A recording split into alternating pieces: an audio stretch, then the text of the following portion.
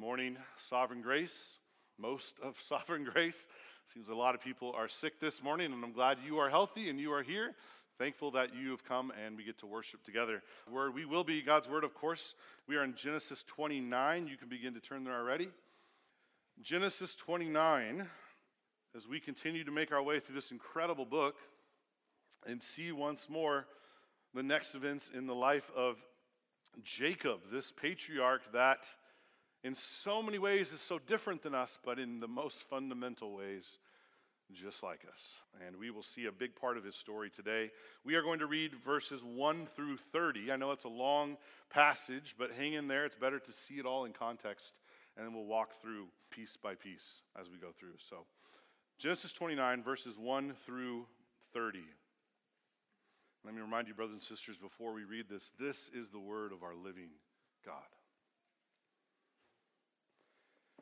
Then Jacob went on his journey and came to the land of the people of the east. As he looked, he saw a well in the field, and behold, 3 flocks of sheep lying beside it. For out of that well the flocks were watered. The stone on the well's mouth was large. And when all the flocks were gathered there, the shepherds would roll the stone from the mouth of the well and water the sheep, and put the stone back in its place over the mouth of the well. Jacob said to them, "My brothers, where do you come from?" They said, "We are from Haran." He said to them, "Do you know Laban, the son of Nahor?" They said, "We know him." He said to them, "Is it well with him?" They said, "It is well. And see, Rachel, his daughter, is coming with the sheep." He said, "Behold, it is still high day. It is not time for the livestock to be gathered together. Water the sheep and go, pasture them." And they said, "We cannot until all the flocks are gathered together, and the stone is rolled from the mouth of the well. Then we water the sheep." While he was still speaking with them, Rachel came with her father's sheep, for she was a shepherdess. Now as soon as Jacob saw Rachel, the daughter of Laban, his mother's brother, and the sheep of Laban, his mother's brother, Jacob came near and rolled the stone from the well's mouth and watered the flock of Laban, his mother's brother. Then Jacob kissed Rachel and wept aloud, and Jacob told Rachel he was her father's kinsman and that he was Rebekah's son. And she ran and told her father. As soon as Laban heard the news about Jacob, his sister's son, he ran to meet him and embraced him and kissed him and brought him to his house. Jacob told Laban all these things. And Laban said to him, "Surely you are my bone and my flesh." And he stayed with him a month. Then Laban said to Jacob, "Because you are my kinsman, should you therefore serve me for nothing? Tell me, what shall your wages be?" Now Laban had 2 daughters. The name of the older was Leah, and the name of the younger was Rachel. Leah's eyes were weak, but Rachel was beautiful in form and appearance. Jacob loved Rachel. And he said, "I will serve you 7 years for your younger daughter Rachel." Laban said, "It is better that I give her to you than I should give her to any other man. Stay with me." So Jacob served 7 years for Rachel, and they seemed to him but a few days because of the love he had for her. And Jacob said to Laban, "Give me my wife, that I may go in to her, for my time is completed." So Laban gathered together all the people of the place and made a feast. But in the evening he took his daughter Leah and brought her to Jacob, and he went into her. Laban gave his female servant Zilpah to his daughter Leah to be her servant. And in the morning, behold, it was Leah. And Jacob said to Laban, "What is this you have done to me? Did I not serve with you for Rachel? Why have you deceived me?" Laban says, "It is not so done in our country, to give the younger before the firstborn. Complete the week of this one, and we will give you the other also in return for serving me another 7 years. Jacob did so and completed her week. Then Laban gave him his daughter Rachel to be his wife. Laban gave his female servant Bilhah to his daughter Rachel to be her servant. So Jacob went in to Rachel also, and he loved Rachel more than Leah, and served Laban for another 7 years. The grass withers and the flower fades. The word of our Lord stands forever. Let's pray.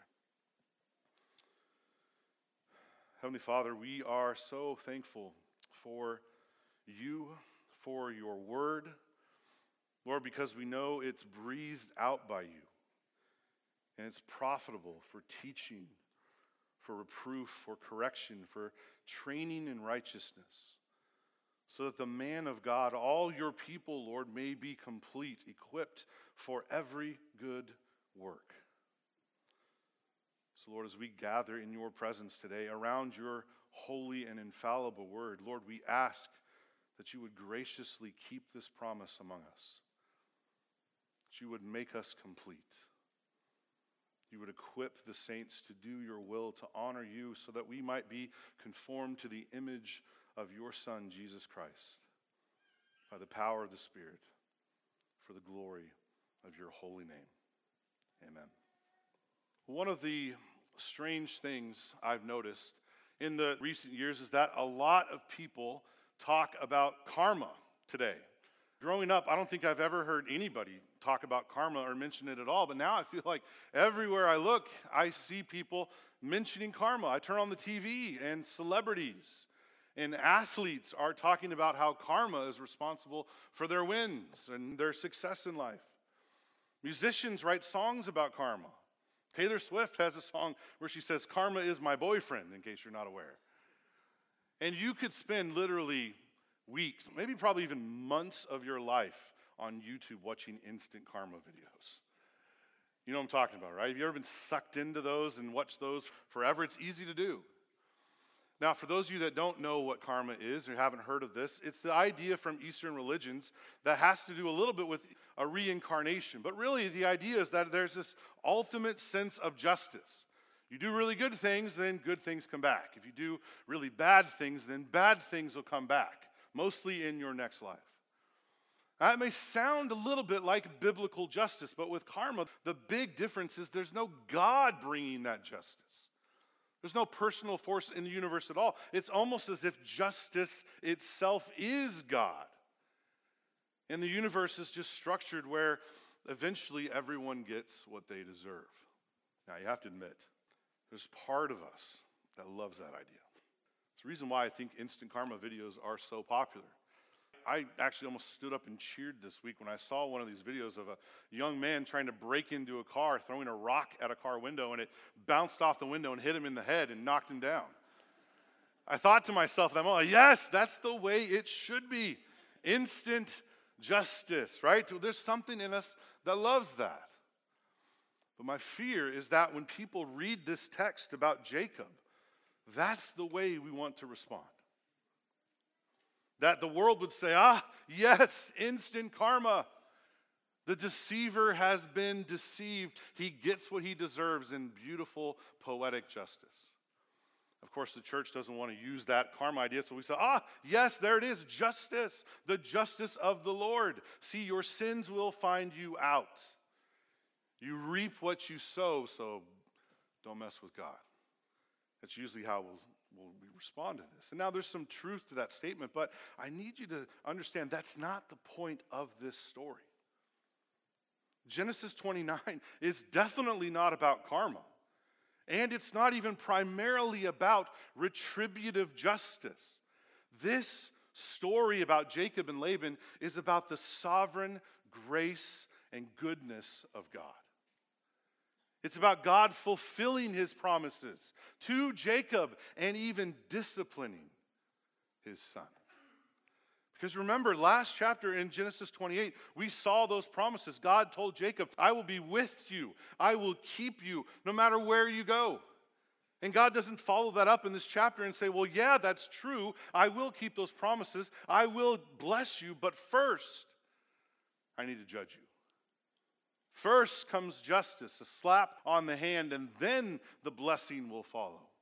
No, God's blessing in this passage is his corrective justice, which a better way to describe that is the gracious discipline of God. That's what we see here. It's God's sovereign grace to expose Jacob's sin and to grow him in holiness even through this terrible situation.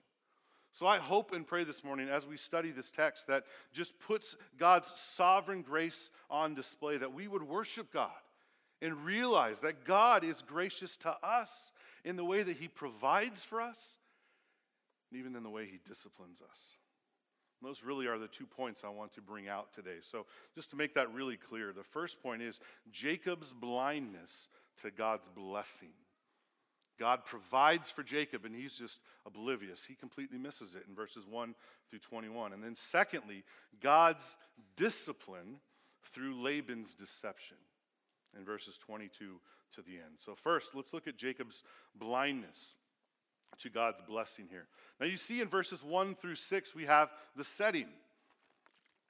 We find here that after Jacob has seen this life-altering vision of God in this dream at Bethel, this glorious vision of a ladder coming down from the sky and God blessing him, God renews his spirit. He has a spring in his step, and he actually miraculously makes it to where he needs to be. He makes it to Haran, and he comes to this well, and he meets these shepherds, and the action really begins in verse 4. Look at verse 4 with me. Jacob said to them, the shepherds, "My brothers, where do you come from?" They said, "We are from Haran." He said to them, "Do you know Laban, the son of Nahor?" They said, "We know him." He said to them, "Is it well with him?" And they said, "It is well. And see, Rachel, his daughter, is coming with the sheep." By a miracle, Jacob makes it 500 miles to this destination. And lo and behold, his wife, his future wife, just walks right up. Now, if anybody's thinking, well, wait a minute, I've heard this story before. It's because you have. Genesis 24, a man comes to the well looking for his wife from a far off land, and she just kind of walks in right there, right from the beginning. That's the story of Abraham's servant in Genesis 24. Remember, he also came from the east to look for a wife for Isaac, Jacob's father. And by God's sovereign grace, he was led to a well, probably the same well here. Seems to be the family well, but maybe not. And he found Rebekah and brought her all the way back to Isaac, and that is now Jacob's mother. And now we have Jacob returning maybe to the same place. And Moses, you'll see as we go through this, is deliberately using the same language and a lot of the same images all the way through this story so that we can connect the dots between these two stories. Mostly so that we can compare the actions of Jacob, this future patriarch, to Abraham's servant in Genesis 24. You remember Abraham's servant, don't you? Do you remember what he did when he got to the well? First thing he did was pray. First thing. Here, turn back a couple pages. Genesis 24. Let's read his prayer. Genesis 24, so you can hear what he says, and we can compare it then to Jacob. Genesis 24, verse 12. This is the servant's words when he comes to that well. Verse 12. "O Lord, God of my master Abraham, please grant me success today and show steadfast love to my master Abraham. Behold, I'm standing by the spring of water," that's the well, "and the daughters of the men of the city are coming out to draw water. Let the young woman to whom I shall say, 'Please, let down your jar that I may drink,' and who shall say, 'Drink, and I will water your camels,' let her be the one whom you have appointed for your servant Isaac. By this I shall know that you have shown steadfast love to my master." You see this man's great faith? He trusts in the Lord. He's trusting in the steadfast love and faithfulness of God to be faithful to his master and be faithful to his servant. He actually prays for help. for direction, and he actually expects God to provide what he needs. God does. You remember that the woman he's praying for walks up right when he's praying. Before he's even done with the prayer, Rebecca walks right up. And first he notices her beauty, but then he also notices her character. Kind of even tests that character by asking her to get water. And do you remember when he finds out what family she's from? He prays first, but what does he do in response? He worships God. Look at verse 26. In chapter 24 as well, 26. The servant says this, the man, that's the servant, bowed his head and worshiped the Lord and said, blessed be the Lord, the God of my master Abraham, who has not forsaken his steadfast love and his faithfulness toward my master. As for me, the Lord has led me in the way to the house of my master's kinsman. This is a faithful brother, godly man, a mature believer. His life is marked by humility and prayer and patience and trust, even praising God in gratitude when God supplies what he needs. What about Jacob? Turn back to chapter 29. What about Jacob? How does Jacob compare to this servant? Let's see what he does when he meets his future wife, Rachel, in verse 7. Of chapter 29. He, Jacob, said, behold, speaking to the shepherds here, it is still high day. It is not time for the livestock to be gathered together. Water the sheep, go, pasture them. But they said, we cannot until all the flocks are gathered together and the stone is rolled from the mouth of the well, then we will water the sheep. What a strange scene.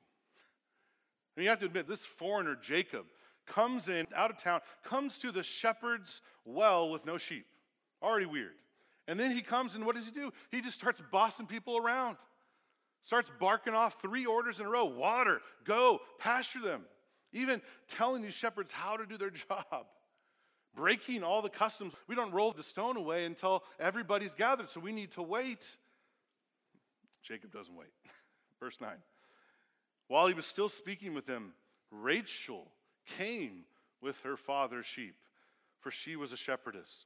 Now, as soon as Jacob saw Rachel, and that's the most important part here, the daughter of Laban, his mother's brother, and the sheep of Laban, his mother's brother, Jacob came near and rolled the stone from the well's mouth and watered the flock of Laban, his mother's brother.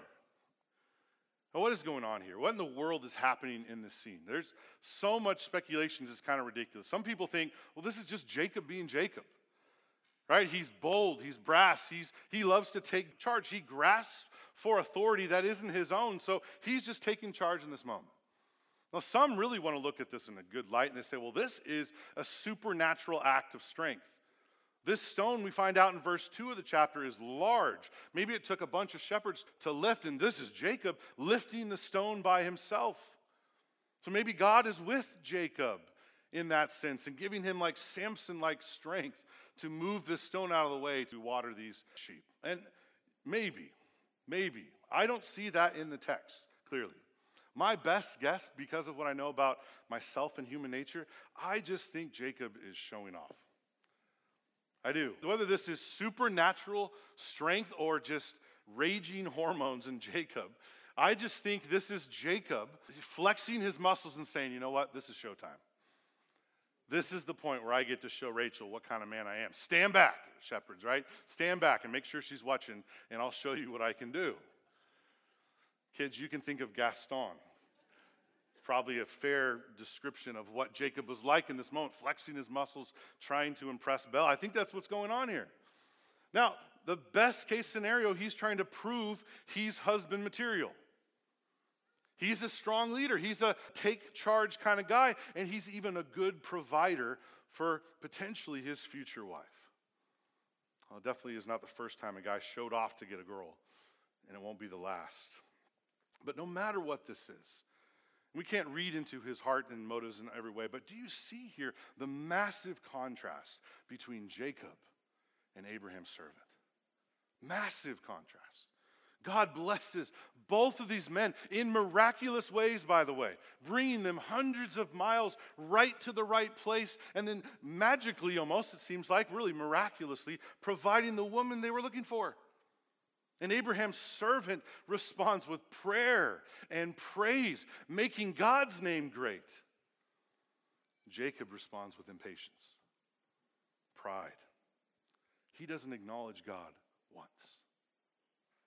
All it seems he cares about is to make his name great. That's so sad to me because Jacob is just coming away from Bethel. He completely missed the point of what Bethel was about. Jacob, it's not about doing these things by your own strength, working your way up to heaven like the Tower of Babel. That's not what it's about. No, God came down to you, Jacob, and blessed you, gave you these promises, and he's going to accomplish this. It's all about his glory, Jacob, not yours. Jacob has to learn the lesson the hard way. And here's the man to teach him that hard lesson. Let's see what happens when he meets Laban. His match, really, in deception here. So we see that in verses 11 through 14. Laban actually greets Jacob and hears his story. And I'm sure, we don't have this in the text, but it seems to be he probably left out conveniently the part about his deception back home. But Laban does know something weird happened. Because for some reason, the younger brother, Jacob, was given the blessing that the older brother, Esau, should have had. And that was just enough information to get this con artist started on a plan. And it starts to take shape in verse 15. Verse 15. Then Laban said to Jacob, "Because you are my kinsman, should you therefore serve me for nothing? Tell me, what shall your wages be?" Now Laban had 2 daughters. The name of the older was Leah, and the name of the younger was Rachel. Now, there should be red flags all over this for Jacob. He just got out of a terrible sibling rivalry that almost cost him his life. And now he's going to jump right back in. He should run for the hills at this moment. Look at verse 17. Leah's eyes were weak, but Rachel was beautiful in form and appearance. This is such an interesting way to describe Leah. Clearly, it's an idiom. In this part of the world, even today, eyes are very important. When everything else is covered over, that's really what you see, and that's kind of how you judge a person. And some of the commentaries are kind of funny here because they say, well, this is talking about weak eyesight.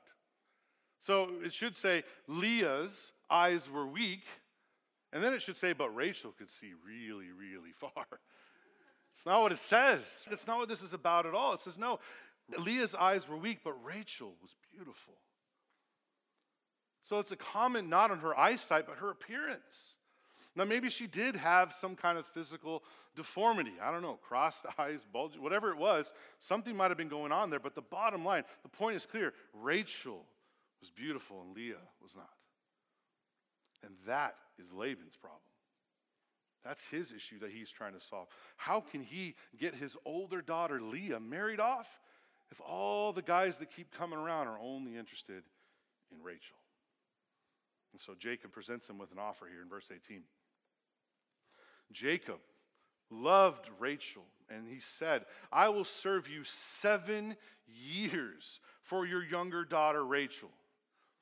This is an insane offer, by the way. Shows you how head over heels Jacob is with Rachel. Look, a normal dowry price at this time in the world is about 30 to 40 shekels, which amounts to maybe 2-3 years of labor. Jacob offers 7 years, more than double what a normal dowry price would bring. He is desperate for Rachel. And he just let Laban know it. And Laban is going to take advantage of his future son-in-law. Look at verse 19.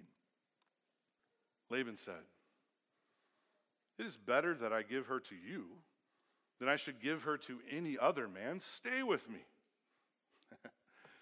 You see how political of an answer that was, right? Laban didn't say, yes, deal. That is far better than any offer I'm going to get elsewhere, in the sense that that's twice as what I thought it would be. No, he doesn't say any of those things. He says, it's better than nothing. Well, it sounds like a decent option, so just stay a while. This snake is covering his tracks. He's leaving it open-ended so no one can accuse him of fraudulent behavior later. And Jacob totally misses it. He's infatuated with Rachel. And that becomes really clear in verse 20. So Jacob served 7 years for Rachel, and they seemed to him but a few days because of his love for her. Then Jacob said to Laban, "Give me my wife, that I may go into her, for my time is completed." That sounds like a horrible, crude statement from Jacob, like he's completely lost perspective, and that's because he has. Jacob may have loved Rachel, but his patience is gone after 7 years. He now is consumed with lust, living by his passions. All he wants to do here is sleep with Rachel. He says, "Give me my wife." You know who he sounds like? Esau. Sounds like his brother Esau in Genesis 25. You remember Esau coming back, starving from his trip, and he comes into the tent, and Jacob's making food. He said, "Give me some of that red stuff. Just give it to me. I don't care about the birthright. Take whatever you want. Just give me some of that stew." And that's what Jacob's doing now. He's living by his passions. He's forgotten about the birthright, the blessing of God, and he's missing it here. Unlike Abraham's servant, who saw Rebekah's beauty, but also saw her character, Jacob is only interested in Rachel's body. And he completely misses the grace of God. God is fulfilling tremendous promises here, giving him a wife from the right family so that Jacob could have children, have godly offspring, and fulfill the Abrahamic promises, but he's missing it. Brothers and sisters, it's so easy to lose perspective like this, isn't it? To be blind to the way that God provides and blesses us all the time. Jacob's life is filled with pride and living for his lusts and his passions when it should have been filled with prayer and praise because God is faithful. And we think, well, he saw the Lord. He saw what happened at Bethel. He heard the promises. He saw the ladder come down. Haven't we seen even more? We've seen the true ladder, Jesus Christ, who has come down from heaven to live the life that we failed to live. Go to the cross and pay for our sins, taking the wrath of God upon himself, dying and raising from the dead to conquer sin and death. And he promises to be with us and to keep us just like he did for Jacob. And you know what? Every second he keeps that promise. He provides for us physically, spiritually, and even through the difficult times, he's sanctifying us. It's so easy to forget all that God has done and get focused and fixated on our lusts and passions and maybe even creating a name for ourselves. Oh, brothers and sisters, we have seen so much more glorious things than Jacob. We should be praising God for all the spiritual blessings we have in Christ. Praying that God would help us and lead us so that we would make much of him and not of ourselves. Well, God's definitely not done with us. And he's not done with Jacob either in this passage. Jacob was blind to God's blessing. He missed God's sovereign provision, but he won't miss God's discipline. Let's see God's discipline through Laban's deception in verse 22. So Laban gathered together all the people of the place and made a feast. But in the evening he took his daughter Leah and brought or gave her to Jacob. Oh, I hope that sounds familiar. We've heard this language in Genesis before, haven't we?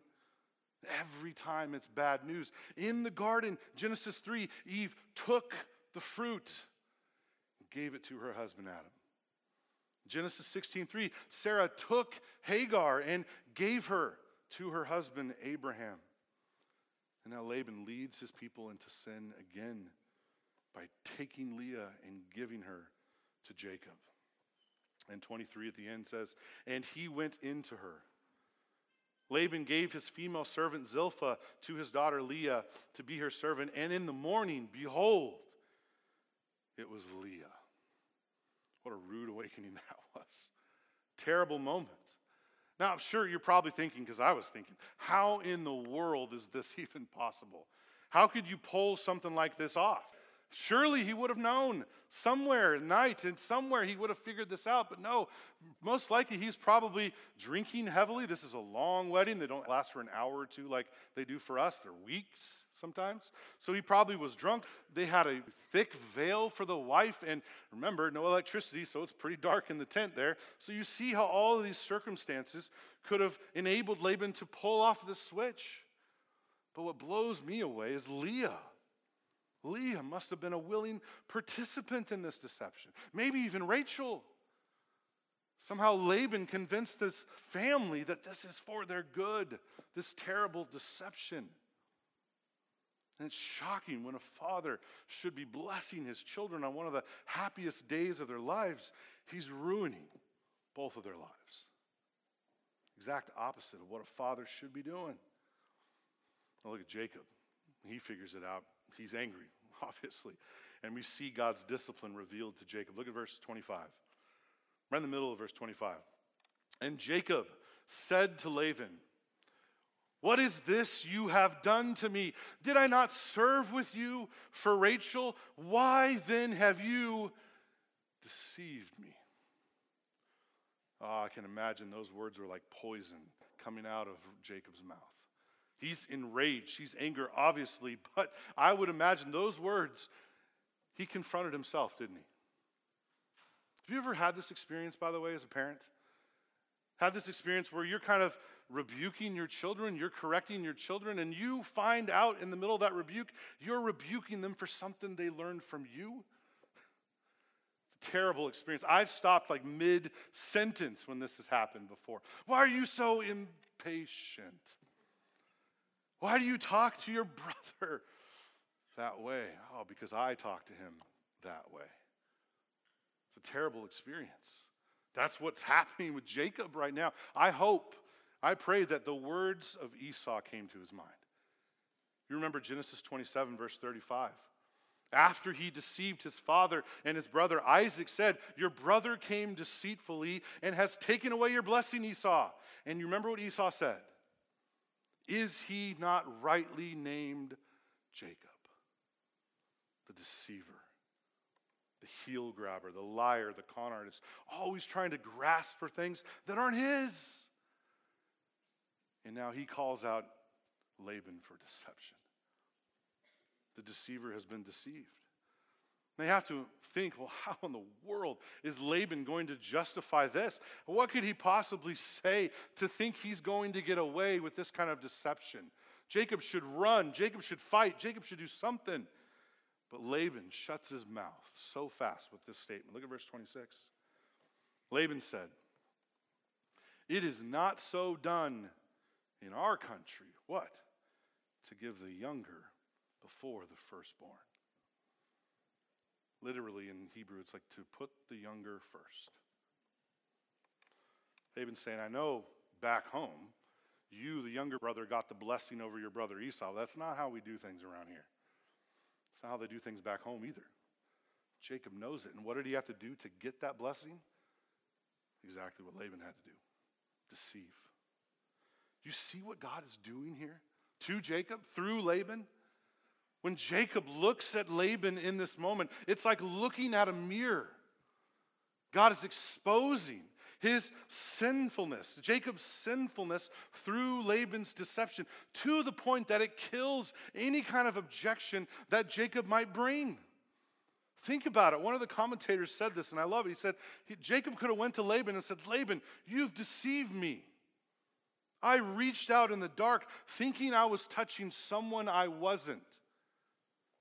And Laban could have said, "Well, your father Isaac reached out in the dark and touched Esau when he really was touching you." He could have turned to Leah and said, "Look, I called out Rachel in the dark, and you said, 'Here I am.' You deceived me." And Leah could have easily said, "Well, your father called out Esau, and you said, 'Here I am.'" No matter what Jacob says in response, it just shines a brighter spotlight on his own sin and shows what a deceiver he has been. So his mouth is shut. Silence.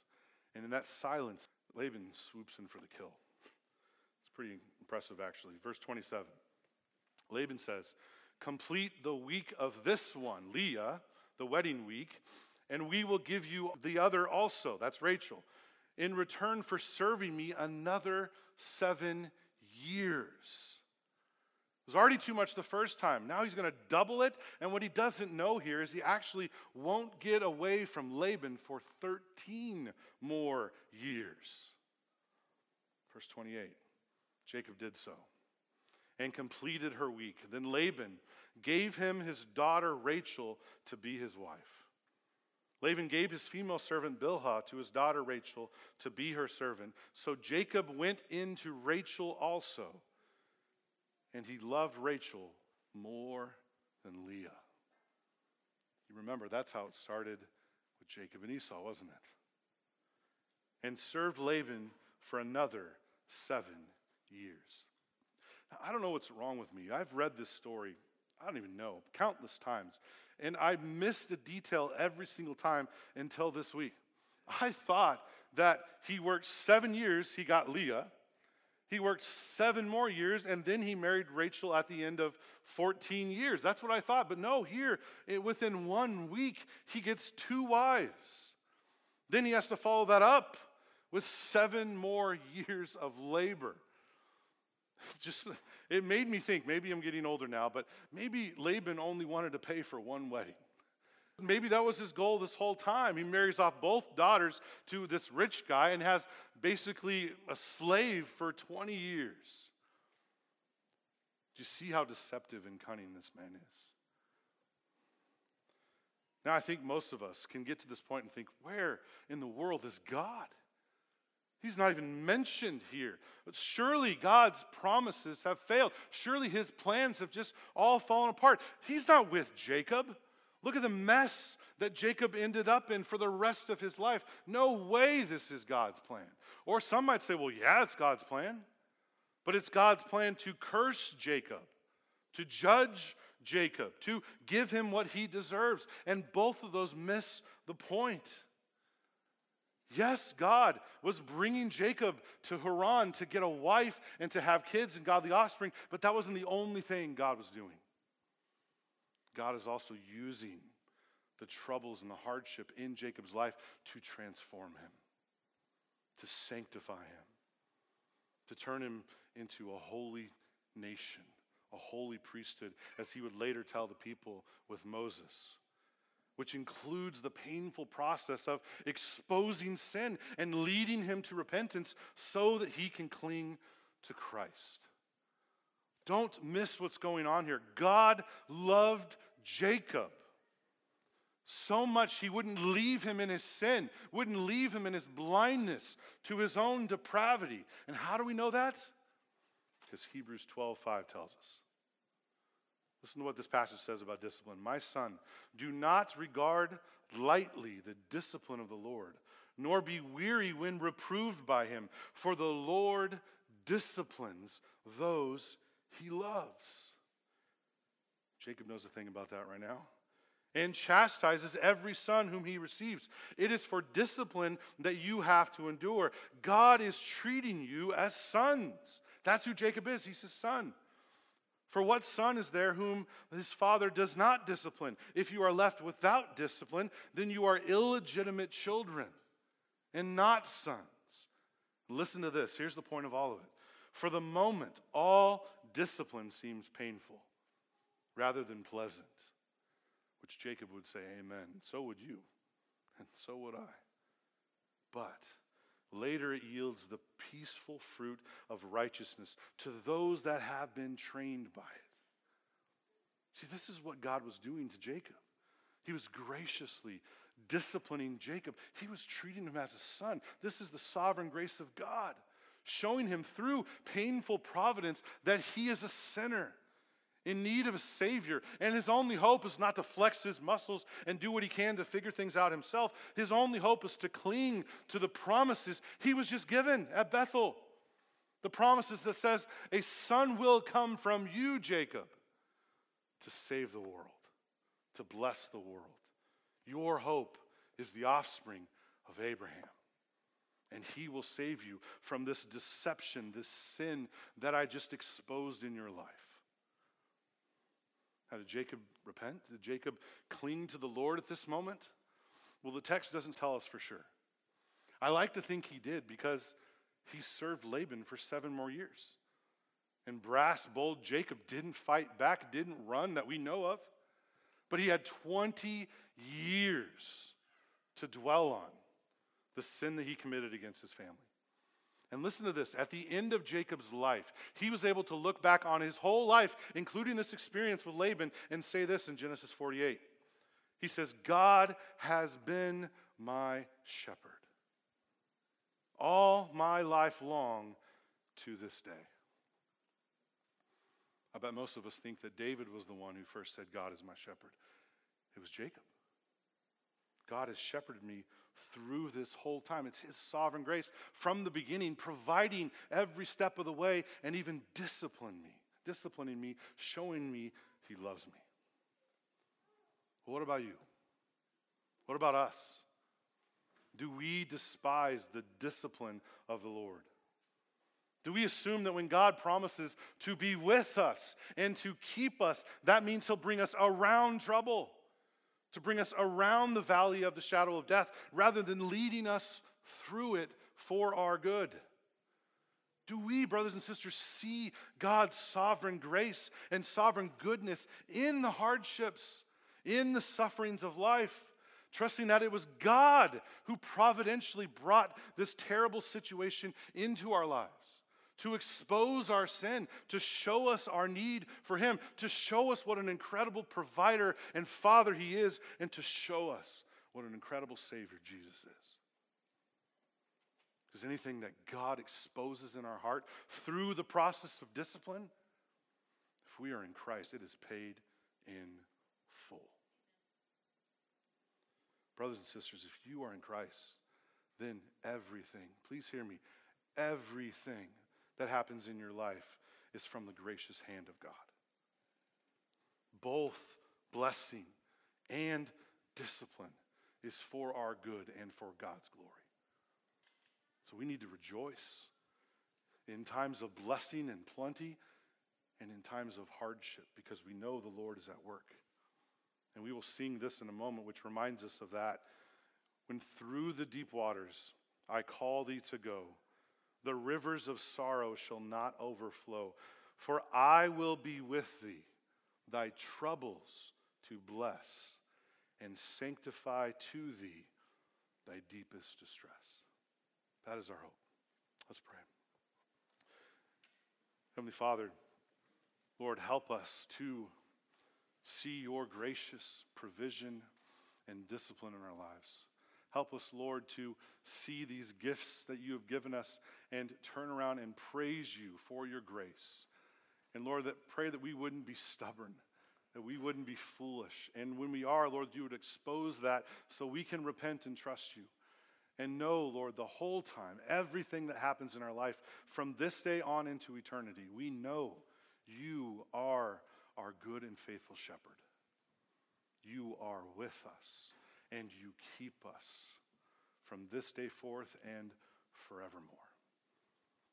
Father, help us to find great peace and comfort in that, even in the worst times, because we know you are for us in Christ. Pray this in Jesus' name. Amen.